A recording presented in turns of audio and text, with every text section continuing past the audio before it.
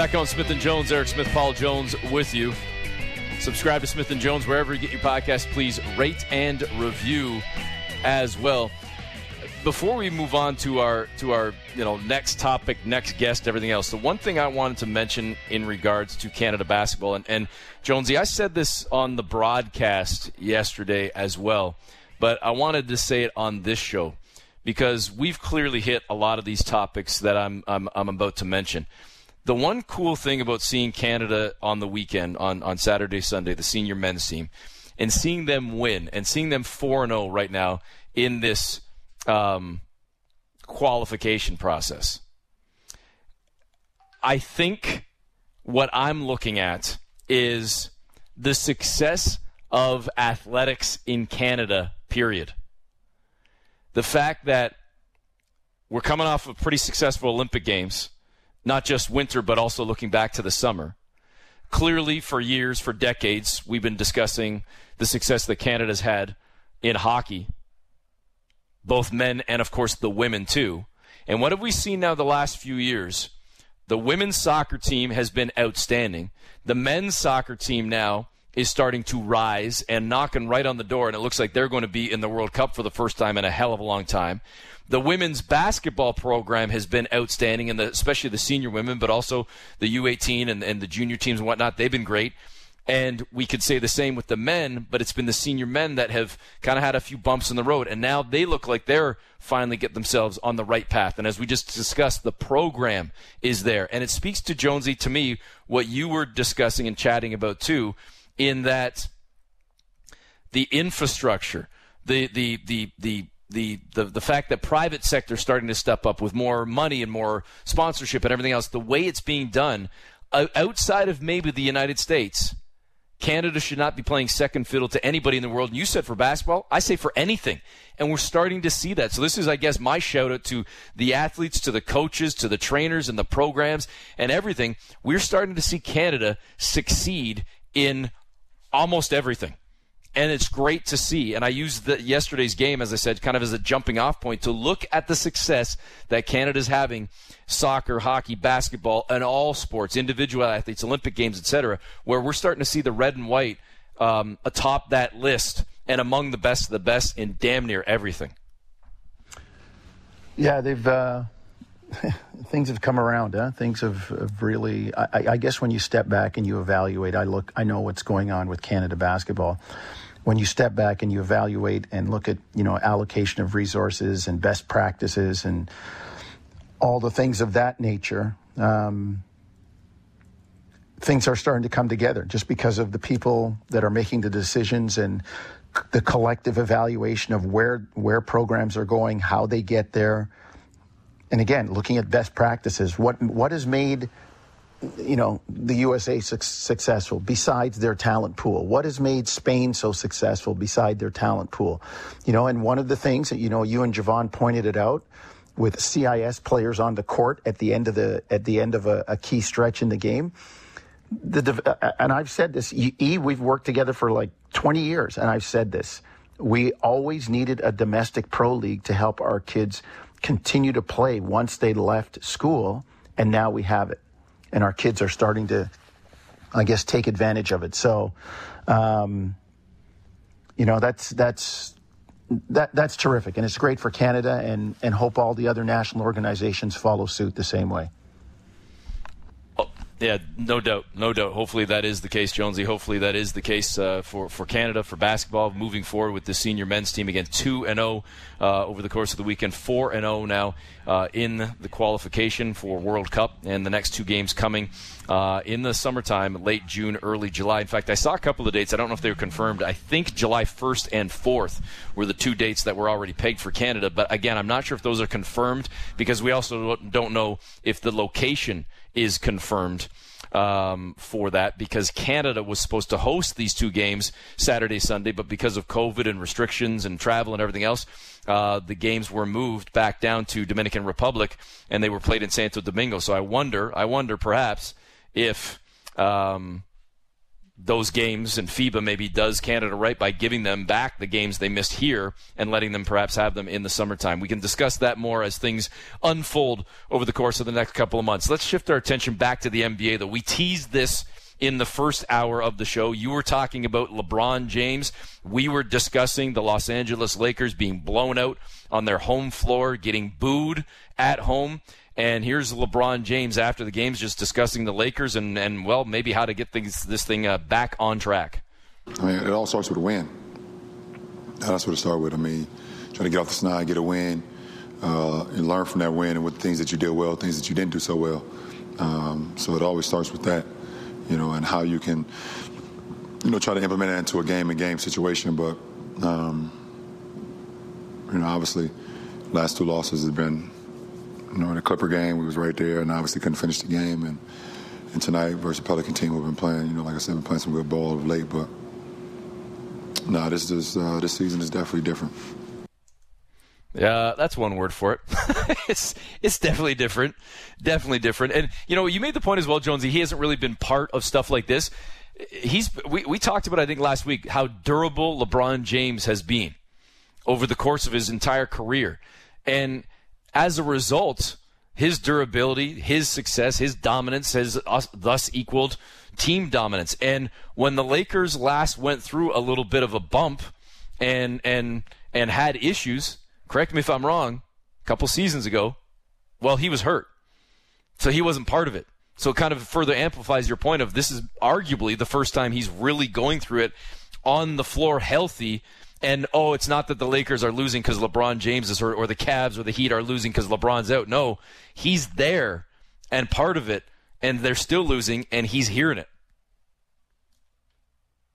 And that's a big deal. And that's what I said to you, as we were talking about. This is kind of new territory for him. And, this team had so many expectations. They're 2 years removed from a championship. Yeah. And here they are in ninth. And, people looked at the Raptors and said, well, it was Kawhi left. And, listen, before COVID stopped the league, the Raptors had the third best record in the NBA. And once that hit and it stopped the league, they could never kind of get back what they had. They were riding the success.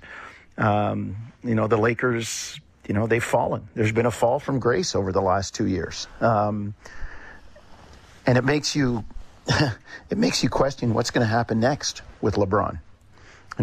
He's been all this talk about his son. Where does this team go next with him? They retool. Is he going to leave? There's been all this speculation about returning to Cleveland. Does he leave and go back to Northeast Ohio with a couple of stars? But, the words of our man Mitch Lawrence, I think it was Mitch Lawrence last week that said it, the cost of doing business with LeBron. Yeah. It's all short term. It's all short term because he wants to win. And it'll be interesting to see what happens and what shakes out. Well, a man that might have an opinion on that as well. He called the action last night between the Pelicans and Lakers, and he's getting set for the Nets and the Brooklyn Nets and the Toronto Raptors tonight, as we are as well, prepping for the broadcast. I mean, listen, we could talk boxing as well. We could talk Yankees. We can get into a whole lot with our next guest, as he kind of seems to do it all from the Yes Network and ESPN, all over the place. One of the best out there, Ryan Ruocco. Ryan, thanks for the time today. Yeah, no problem. Thank you guys for having me. Hey, Ryan, let's start. As I said, we can get into a potpourri of topics, so many to discuss with you, but we'll start with the Lakers, seeing as we were just chatting about them. Not often, arguably ever, that we've seen LeBron James booed on his home floor, and obviously not just him being booed, the team being booed. What's the magic elixir for the Lakers, if one exists, Ryan, to try and right this thing over the final 20, 25-odd games of the season?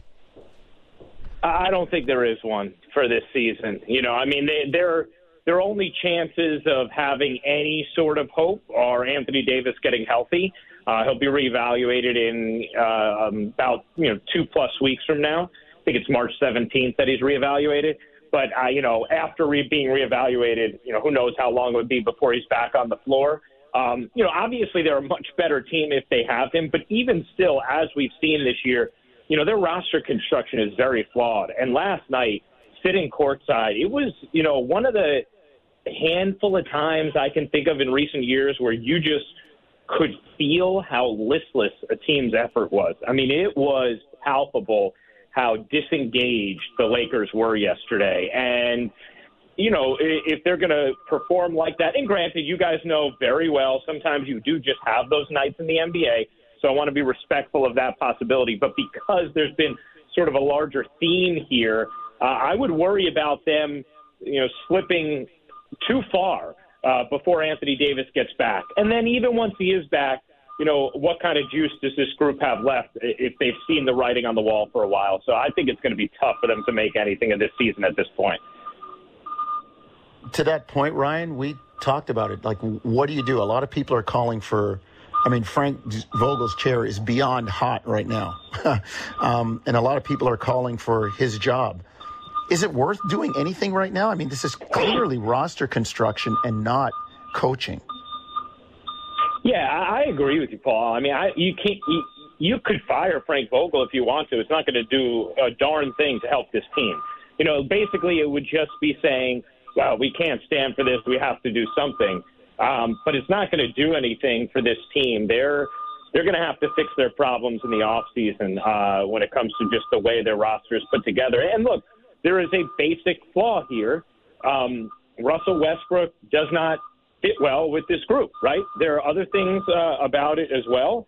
But more than anything else, it's that. It's that Russell Westbrook is a primary ball handler who is playing off the ball now. And LeBron James, is a guy who obviously always has the ball in his hands. And so, you have to deal with that. It's kind of problem number one. And then problem number two is they lost their defense and athleticism that they had with Caruso and Caldwell Pope. Those were two guys who really brought a lot on the defensive end and who could knock down threes as well. And so they just really didn't replace those guys with anybody who was competent on both sides of the ball. So I just, they can let go of Frank if they want to. It's not going to do anything to help them. Hey, Ryan, I was hoping that garbage truck would continue to back up as we were talking about the Lakers because it was the perfect metaphor. It was the perfect metaphor for the entire conversation. As we're speaking with Ryan Ruocco as the Raptors get set for the Nets tonight, the home-at-home back-to-back against Brooklyn. But we're discussing the L.A. Lakers right now, as Ryan called the action yesterday with Richard Jefferson. I guess at the risk of repeating myself a little bit, Ryan, you said there's no magic elixir for this season, but as Jonesy and I were discussing in this first hour, and we've kind of gotten into it a little bit with you over the last couple of minutes, I wonder what the longer-term future looks like. If the short-term future is, okay, it looks like they're going to be in the play-in, and as long as they can get through and get themselves a seed, I got to imagine there are still going to be teams that are saying, I don't want to see LeBron and the Lakers in the postseason. But if we look beyond that a little bit, Ryan, how much stock do you put in? And I always walk this fine line, both Jonesy and I do, of the fantasies and the rumor mill and all that stuff. We try to stay clear of that. But I'm not sure if it is fantasy and rumor when LeBron himself is talking about, I want to play with my kid. And I respect that. I would too. Talking about maybe going back to Cleveland or the overtures about the Cavs. You start throwing a lot of this in, it does kind of make you scratch your head a little bit and go, okay, all right, beyond this season, looking into next year, like what does the future look like for the Lakers? Because the cupboard's kind of bare already, and if LeBron ultimately does go, man, what's going to happen in L.A.? Yeah, I think there's two different ways to attack it, right? Like one is the cupboard being bare thing, because I would think you're looking at it and saying, how am I augmenting around LeBron and AD to give them what they need to win a championship? Because that duo is still a championship caliber duo, for at least another season or two, right? Assuming that they are healthy, which has been a problem the last 2 years. But you don't have the same assets that you did to try and, acquire talent around them because of what you've had to give up to get both Russell Westbrook and then obviously the bigger deal with Anthony Davis. So, that's a real problem, just the path to putting the pieces around them that they need, especially when you just see how good so many teams have gotten around the NBA. There are just a lot of really good teams. So it's tough. As far as LeBron's future goes, I mean, I guess I shouldn't find it as humorous as I do, because maybe he's still going to be dominant at 45. But I'm just like, with where he's at in his career, let's wait and see how long. People worried about he may leave to go play with Bronny in 4 years? When he's 41 years old. Okay, we'll see. I mean, he's so physically gifted, and his dedication to his fitness is so just next level that maybe he will play till he's 45 and still be averaging 25 when he is. But I just feel like, with where he's at, it's not like we're talking about 27-year-old LeBron James making these statements, right? It's a guy who I just think it's kind of not the same place to be speculating 3 or 4 years down the line, or even 2 years down the line. I think it would take a lot for him to not be a Laker anymore. I think their bigger issue is how do they put around him and AD what they need to be a true contender again. Ryan, interesting, because you say that. I think I was pretty sure, Eric, it was Mitch Lawrence we had that talked about doing the cost of business with LeBron, and it's short term. I mean, he's thinking championships. He's thinking legacy, catch Michael, have more championships than Kobe, all of those things. And everything's short term with him. And yeah, the Lakers have to look at it like that. First of all, Anthony Davis has got to get and stay healthy. But at the same time, I mean, you have LeBron and you have a chance to win, but you might take that chance to win and then, never be able to build it back again for a long time. What's happening out in LA, because they are built on championships, no question. Yeah, I mean, I think that their biggest issue is just what's their avenue to acquiring the talent they need to be a championship team. Anthony Davis and LeBron James is a lot, and it gets you close, but you don't really. I mean, if you look at that roster, what are the assets you're flipping to get something else to help this team? I don't know where it is. That's one of the things that I actually thought was valuable for the Nets in the trade that they did is, ultimately maybe they're not going to be quite as good this season. Maybe they will, but maybe they won't, right? And you definitely made Philly better this season. But it was a risk you're willing to take. Obviously, there were other reasons, but one of the other benefits of their deal was now all of a sudden they have some assets to play with to put the proper things around KD and Kyrie, right? Not being as hamstrung the way you would be after you do a trade like they did for Harden or like the Lakers did for AD.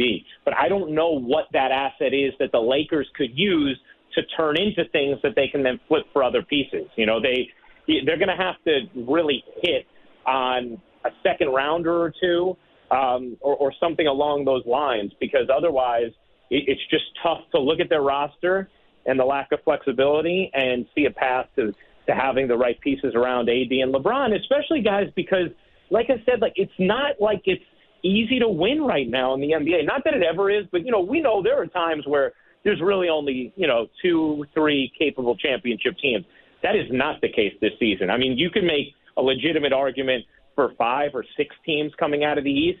In the West, obviously, it's Golden State and Phoenix, but there are some other teams that all it would take is one injury or one break for them to all of a sudden, have a legitimate shot to make a run to the finals as well. It's just not going to be easy. I don't know what the path is. You might have to get, real creative. I don't know. Maybe you do have to sell off one of your bigger. I don't know if you'd ever entertain trading Anthony Davis because he's at the core of it, but it's just hard to see a path to rebuilding the assets you need around those two. Speaking with Ryan Ruocco. Ryan, I do want to talk about the Nets and the Raptors getting set for their tilt tonight, and then, as I said, on the back-to-back, the home-at-home playing in Toronto tomorrow. But just quickly, some news since we brought you onto the air as well. I know, let's take off the ESPN Lakers hat and, keep the Brooklyn Nets one aside for a second, but put on the Yankees cap for a second. Former Yankee and now former CEO of the Miami Marlins, Derek Jeter, according to ESPN, stepping down as CEO of the Marlins. Not sure what the reasoning is there or the factors behind all that, but I guess, Ryan, to use that as a jumping off point, just quickly, today being, arguably, depending on who you talk to, listen to, maybe a quasi-deadline day for baseball. If they don't get a deal struck by today, perhaps opening day in jeopardy for Major League Baseball. What's your gut telling you about the 2022 season before we bring it back to basketball? I don't have any great intel, but my gut is saying that it feels like the two sides are at least somewhat aware of how bad it would be to miss regular season games and are working through the last week as if there is a deadline today. And that's at least encouraging to me because I don't think we felt that urgency at any point. And I do think that the sport is in a place where a bigger enemy to the union than the league or to the league than the union is missing games. The sport is in a precarious position, and I don't think they can afford, after having two very COVID-altered seasons, obviously 2020 more than 2021, but still last year was not, your normal season. For many teams, you didn't have fans really in any significant way until July. I think you can't miss games this year. I think if you tell fans after what they've gone through the last 2 years, like, hey, by the way, we're going to have another, altered season, I think it's going to feel very illegitimate to fans. And I think it's going to be hard to drum up excitement then if you start opening day May 1st when they know this was self-inflicted. And yes, there can be legitimate business gripes on either side, but the bottom line is none of that is going to supersede the feeling of the fan being robbed of what should be a legitimate full season and feeling like there was a lack of creativity or willingness from both sides to be able to get to that place. So I think that it is imperative that they come to a deal before the start of the season. If not, I think they're going to be taking years to just get back to the place that they are right now, and that's a place that's about as low as they want to go. We might have lost Jonesy there, Ryan. I'll get him back. I think I hear him. Go ahead, Jonesy. Tough stuff, Ryan. When you think about that, and here we are. Talking about all these. Maybe the Nets excluded in a sense, but proud franchises with dealing with stuff like Jeter, a former Yankee. He's not with them, but we're just talking about LeBron. And to me, the nature of sports is the NFL sees it probably better than anybody else. The NHL too. Everybody has a chance, and if you're a fan base, isn't that all you want from your city to have a chance? And you just said it in the NBA this year. There's a handful of teams that can legitimately say we can win this whole thing. Yeah, it's so true. They're just you got to strike while the iron's hot when you look at when you look at just like championship windows and opportunities and do everything you can to get to that place because I think about the one example to bring it back to baseball, guys. The one example I always think of in recent memory is the Yankees were supposed to be in a rebuilding mode in 2017. And that was when, Aaron Judge was a rookie and everything. And they shocked everybody and took a 3-2 lead in the ALCS before obviously losing to the Astros. And we know the controversy behind that. But at that moment, there was this feeling of like, they exceeded expectations. They're obviously going to be back. This is just the start of it for them. And I remember David Cohn, my amazing colleague, was on the field after the game. And he said, no matter what, like, you had it here. You had 2 games to win one. Like, this was a chance to do it. And you could say you're young and you're going to get back, but you don't know. And the Yankees haven't. And I say that just to say any of these teams, in either sport that has the opportunity to win a championship, you can't act like, like if they don't get it this year, they're in position next year. You never know. It's why the Raptors did what they did with Kawhi and why it was the best decision that Masai and the franchise could have ever made, right? Because they got that title. And no matter what, that is money in the bank that will carry you for decades. So I am all about, just the urgency of win now and not taking any opportunity for granted. Hey, Ryan, I could probably throw 3 questions into one here, if not 13 questions into one, but to use what you just said there, to bring it back to basketball for one last one for you here, getting set again for the Nets and the Raptors tonight and tomorrow. How much of a factor do you think that was, what you just said, for Brooklyn? I mean, you swung for the fences in bringing in James Harden. The relationship or the partnership, whatever, ultimately maybe didn't work for a number of factors. You still got Kyrie in and out because of the COVID restrictions and whatnot. Durant's hurt, but he's coming back. But then you make the deal to send Harden to bring in Simmons, and you get Curry and Drummond as part of it. It's like Sean Marks he's juking and jiving. He's doing a lot of stuff trying to do what you just talked about, get that championship. And if this team can get it right and get it all on the same page over the next 6 weeks or so, this still looks like arguably the most dangerous team, potentially most dangerous team in the league.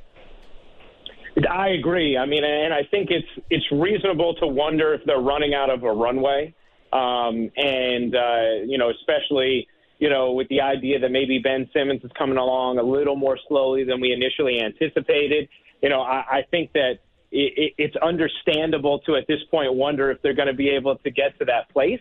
But having said that, I do believe that if they are fully healthy and they're fully loaded and Kyrie Irving is able to play both home and road games, that they do have the best roster in the NBA, which is a credit to Sean, who's had to make, 2 franchise-altering trades over the last couple of years. Not to mention, I do think sometimes we still overlook just how incredible it is that he got the franchise to this place with what he inherited. He inherited an awful team that had no assets, and he turned it into the best roster in the NBA, in my opinion, when healthy.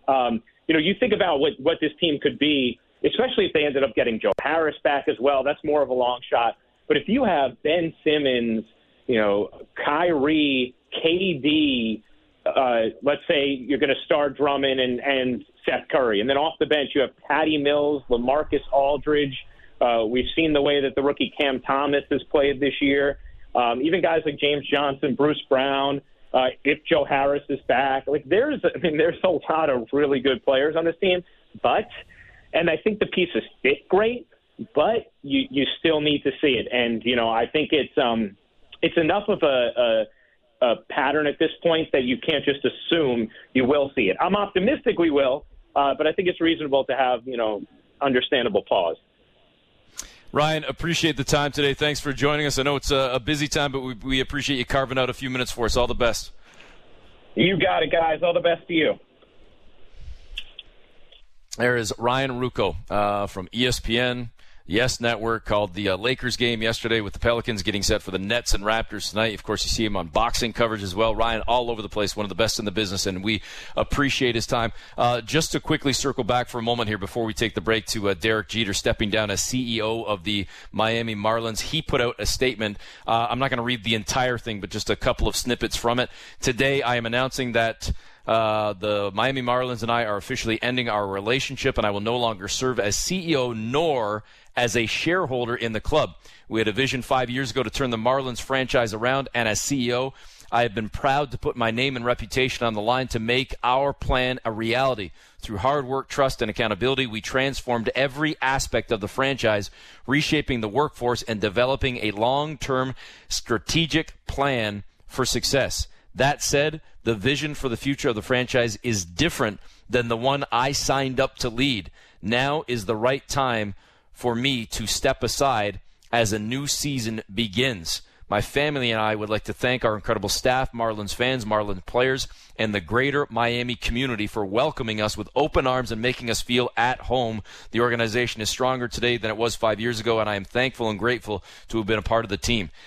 That's a lot there in that statement, saying the team's stronger in a better position, but I don't like where it's going and I'm out. There's something more going on there, I guess, Jonesy, and that's something that perhaps we can dig into maybe in tomorrow's show, and certainly I'm sure we'll get more from our baseball guys on the Sportsnet side, and of course with Blair and Barker as well. But when we continue on Smith and Jones, we'll keep our attention focused in on the NBA and on the Toronto Raptors getting set for the Nets tonight, but just a bigger, greater conversation with a man that we always love talking to and I love just listening to. Anytime you have a chance to speak to this man, I don't care what the topic is, you speak to him. Hall of Famer, Raptors senior basketball advisor Wayne Embry next on Smith & Jones. Breaking down the biggest stories in Toronto sport. The Fan Morning Show with JD, Blake, and Ailish. Subscribe and download the show on Apple, Spotify, or wherever you get your podcasts. Back on Smith & Jones, Eric Smith, Paul Jones with you. The Toronto Raptors getting set for their game tonight against the Brooklyn Nets, 7:30 tip-off. And then back home tomorrow for a 7:30 tip against that same very team, the Brooklyn Nets, the back-to-back home-at-home. And for the Raptors, their first time in front of fans in quite a while, a couple of months, as fans welcome back at 100% capacity for tomorrow's game. But obviously more important for the Raptors, with due respect to the fans, to simply just get back on track. A couple of rough ones on Friday, Saturday, but still a solid season overall, in the thick of things in the play-in right now, and still trying to track down one of those top 6 spots as well. Lots to dive into as well. As always, as I said, going into our commercial break, anytime we have a chance to chat with this man, I don't care what the topic is, you take that opportunity with Hall of Famer and senior basketball advisor for the Raptors, Wayne Embry. Wayne, thanks for the time today. Hi, Eric and Paul. How you doing? Good, Wayne. Real great. Always great to talk to you. And, February, we celebrate, Black Excellence, Black History Month. And I tell the story of you and I sitting in a hotel room and how you told me about basically the formation of the Players Association between the walls, where owners were pounding on the doors, and we've come a long way, Wayne. And I'm looking at a league like the NFL where they still haven't, become as progressive as the NBA. When you look at solutions to all of these things, Wayne, from where you stand and where you've seen it come, where do you think we need to go with this to kind of change the landscape? Well, I just think that we live by giving everyone equal opportunity. The rest will play out. I think that in recent years there's been more focus on hiring, and I think it's just a matter of just going out and doing it. You got to want to do it. And I think once that desire is there, you find a lot of capable people able to do the job, and regardless of what sport, what industry, what profession one may be in, if one is prepared and given equal opportunity, I think things will happen positive. And that's what the NBA has done. Hey, Wayne, at the risk of sort of sounding repetitive, is it simply just giving somebody a chance? You often sit back, as you said, and no matter what industry it is or what facet of life we're talking about, how can I prove myself? How can I show you if I'm not given a chance? And if I'm given that chance, given that opportunity, it shouldn't be a surprise that we're seeing success from so many different people, because finally given that chance to show and to shine. There has to be a desire to have diversity in any organization. There are plenty of people who are qualified to do the jobs, whether it's in broadcasting, whether it's in sports industry management, coaching. There are plenty of people who are qualified, and I got to say that I'm really pleased with the diversity in the Raptor organization. And one of our fellows of the Teresa Wayne Embry Fellowship just accepted a front office job with Memphis Grizzlies. Went to Testa, who is very qualified, young lady that worked with us this past year, and she was given an opportunity for an interview, and she was hired. And it's just that kind of initiative that the teams need to do, and there's people out there. Wow, it is terrific, Wayne. When I look at the diversity in the Raptors organization, and as you said, it starts at the top. I mean, the thinking back to when you were brought into the organization, and then Masai, and it's come from the top down. So I mean, that's a terrific thing. Big man, I would be remiss if we didn't talk a little basketball with you. Eric and I were talking at the start of the show about the team and the last 2 losses. And I know you and I talk away from this. I know you monitor, you watch. you've had these situations before yourself as a general manager where a team president, where the team is playing well, you come to the break, you come out of the break, you kind of sputter a little, and what do you do to turn it around? And, what validity is there to people saying, are we on a bad track here? Or do you just kind of keep trying to get through it the best way you can? No, I think coming back off the break, guys are a little stale. And we got several games left to play, and just a matter of getting refocused and get your mindset on who we are as a team. And I think we've proven we can play with the best in the East. And it's not that much difference between us and the top teams right now. It's just a matter of getting back on track, and I think we'll do that. Speaking with Wayne Embry, Senior Basketball Advisor for the Toronto Raptors. Wayne, I want to look kind of maybe a little bit big picture, I suppose. I remember chatting with you on the air at least. I've seen you in person since, but early on in COVID, back in 2020, I believe, when we had you on the show. Looking now, man, Wayne, I can't believe we're almost 2 years into this. When we factor in everything that the players, especially the Raptor players and the organization with the relocation last year to Tampa, but factoring it all in, Wayne, with what's happened professionally, what's happened personally to a lot of guys, what's still happening in the world, socially, politically, I mean, even stuff that's happening overseas right now with Russia and Ukraine, like all that's going on. As a professional athlete, do we often forget, Wayne, because you've been there as an athlete, as a coach, as a president, in so many different facets of the game, do we often forget that, okay, for us as fans, as broadcasters and media, it's our distraction for a few hours a night. But it's their job. And at the end of the day, they're still going home. No matter what money they make, they're still going home to the same realities that we all are dealing with. And I guess sometimes I focus on how difficult it must be mentally, emotionally, let alone physically, to handle the rigors of the game, of the sport, with everything else and all of the other distractions that are going on that we all are dealing with, but yet they have to push aside for a few hours as well. Well, you have to do that.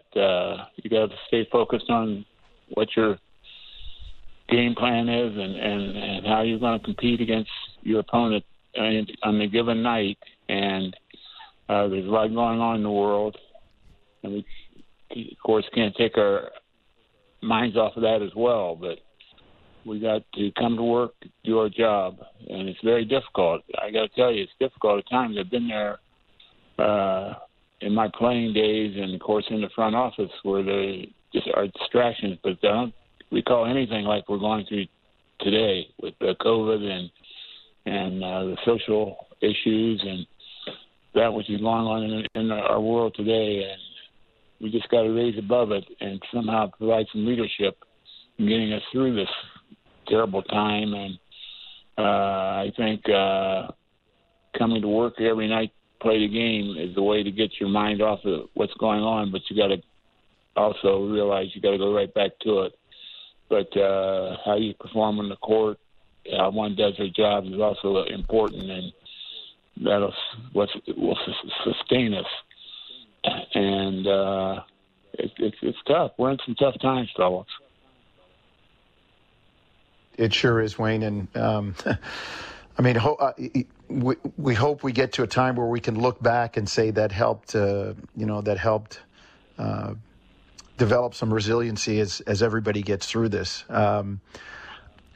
Wayne, the NBA has become kind of the leader in terms of being the progressive league of the four major sports. Where did you first see that coming when you were in the league? What kinds of things did people like yourself, push for and try to kind of start the ball rolling when it came to diversity and inclusivity? Well, I think, we'll be forever grateful to Wes Pavlon in Milwaukee. He was the owner of the Bucks when I was named general manager almost 50 years ago. In a week or so, it would be 50 years ago. And needless to say, a lot of progress was made since then. And of course, it took a little while, but, it was think the NBA that stepped to the forefront, David Stern's leadership, and of course Adam Silver's taken over from him, and there's a desire to have diversity in the league, and you know, from being a player, in my early years as a player, there was a quota system in the league. There were 8 teams, and I was the only African American on my team, and in Cincinnati for a couple of years till Oscar came, and Boozer and Hawkins and some others. And of course the Celtics were always very progressive in their teams, and you got to where you take the best players, and without any looking back, you just took the best players to go out and win, because the Celtics proved that proved that very well, winning the championship run that they had. And then, of course, in the front office, when I took the job, I wanted to succeed, to prove to the world that it didn't matter what color or what race you were.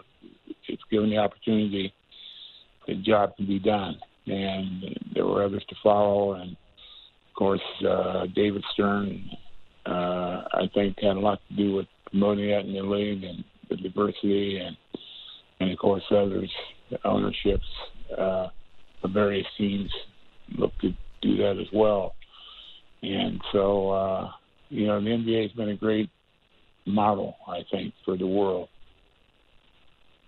Speaking with Wayne Embry, Toronto Raptors senior advisor, basketball advisor. Wayne, this is a very open-ended question I throw at you, but everything you just discussed there, how far things have come in 50 years, but how far we still have to go in so many other ways. And I mean, granted, it's not the NBA, not that the NBA still doesn't have work to be done in other facets too, but I look at the National Football League, and what have we been discussing over the last month or so, forgetting the Super Bowl.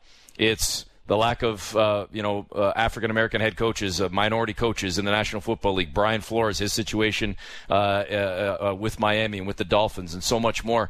As I say, Wayne, it's so open-ended, but I would say to you, from all you've experienced, if you could have your say, if you could have your way right now, what would you like to see change? What's your vision for not just the sport, the league, the world right now, Wayne? What would you like to see more of as we move forward and hopefully become better as a society, let alone as a profession? Somehow we got to reverse the mindsets of that 20-30% who just thrive on hatred, and we got to somehow change the mindset of those people. And I go by the 80-20 rule or 70-30, whatever it is today, but I think we saw some regression in attitudes and perhaps maybe resentment of the progress that the country had made in the 70s, 80s, 90s. We made tremendous progress after the civil rights movement in the 60s and 70s with the affirmative action programs and that which occurred. I think there's some resentment going back to that, but I think it made us a better world where there's mutual respect, and that's what we have to have. You've heard me say this before, that respect is the key word in what we do, because disrespect can create hostilities and anger, and which leads to hatred, and that can lead to conflict, and conflict destroys civilizations. And we got to just focus on respecting each other's culture, their background, who they are as human beings. And I think the world would be a better place. It's been proven it can be. Wayne, we really appreciate the time today. Thanks for joining us. Stay well, be safe and healthy, and hope to see you real soon. Hope to see you guys soon. Thank you. Thanks, Wayne. There is Wayne Embry, senior advisor for the Toronto Raptors, Hall of Famer as well. And Jonesy, I'm going to repeat the line for a third or fourth time here. Anytime you have a chance to talk to Wayne, you do so no matter what the topic is, and always love having him on the show. And we're so lucky to to have him around in Toronto. And I know for me, as a young black man watching Wayne do his thing as a general manager in Cleveland and do all he could to try and beat Michael, which nobody could do, and just his grace and his class. I love it when he's in Toronto or when we see him on the road and you can sit down and talk with him. And I'll say this, those talks don't come uninterrupted. People revere him in the same way. They see him sitting where we're sitting, and I might be in the middle of a conversation with him, and I will gladly give up, a minute or two in my chat with him because, some high-ranking person in the NBA or in the broadcast world or somebody will come over and want to talk to him. And that's when I step back and go, you know what, go ahead, because I get to do this more than you. You don't see him all the time. And, to be able to pick up the phone and call him, or heck, at times have him call us, is really, really terrific. Well, to that point, Jonesy, too, and I would maybe even just add, even if it's not a high-ranking official, it's just somebody that wants to get in his ear for a minute or pay their respects or come over and shake the hand and say hello, whatever it may be, because Wayne will often sit there pregame at a Raptors game and sit on the bench, and people come to him, as they should, to sort of say their hellos, as I said, pay their respect, even just a quick hello, just to get in their time, whatever moment they can. I can even think, selfishly speaking, my son still talks about, like, he'll ask me from time to time, hey, how's Mr. Embry doing? Like, he's had a chance to meet him, and Wayne took a picture with him once, wrapped his big arms around him, those big hands of his, and posed for a picture. And it's just, I think he's one of those people where he just, I think, oozes that sort of respect, and there's an aura about him. Even if you had no clue about what he did and what he's done and what he's seen and what he represents, he just is that type of person that I think is just revered by so many.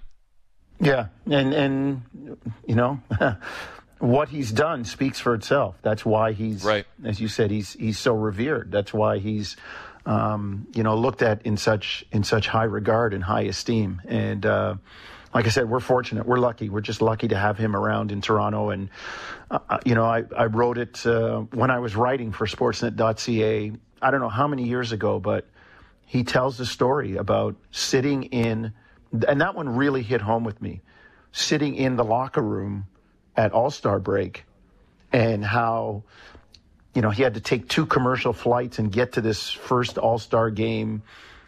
And somebody said, we're going to have a meeting. And they talked about, well, we're not going to take the floor till we get a pension guaranteed. And he talked about his owner knocking on the door and saying, Embry, get out here. If you don't, you'll never play again. And, the guys in the room looked at him and said, don't move. And some of those guys in the room had the juice to be able to do that. Oscar Robertson, Jerry West, Elgin Baylor. He said, I'm Wayne Embry. Like, I need to do this. And they said, no, stand, sit tight. We're going to stand tall with this. And, it turned out for them. And it formed the basis for what we know as the NBA Players Association now. So, good for Wayne, sticking to his convictions and getting the support and the help. And, it was the right thing to do. And we've moved forward. Subscribe to Smith & Jones, folks, wherever you get your podcast. Please rate and review, download, share as well. I'm hearing myself. Jonesy's got me cranked up here in the background. It's like I'm getting that. I've got like my megaphone out telling everybody to subscribe to Smith & Jones. Raptors and Nets tonight, 7:30 the tip-off from Brooklyn, and then hopping on a flight, getting back to TO to do it again tomorrow night. Same teams, different building. And for the first time in a long time in front of fans as well, we will discuss that and a whole lot more on tomorrow's show. Thanks for tuning into Smith & Jones. Stay safe and healthy.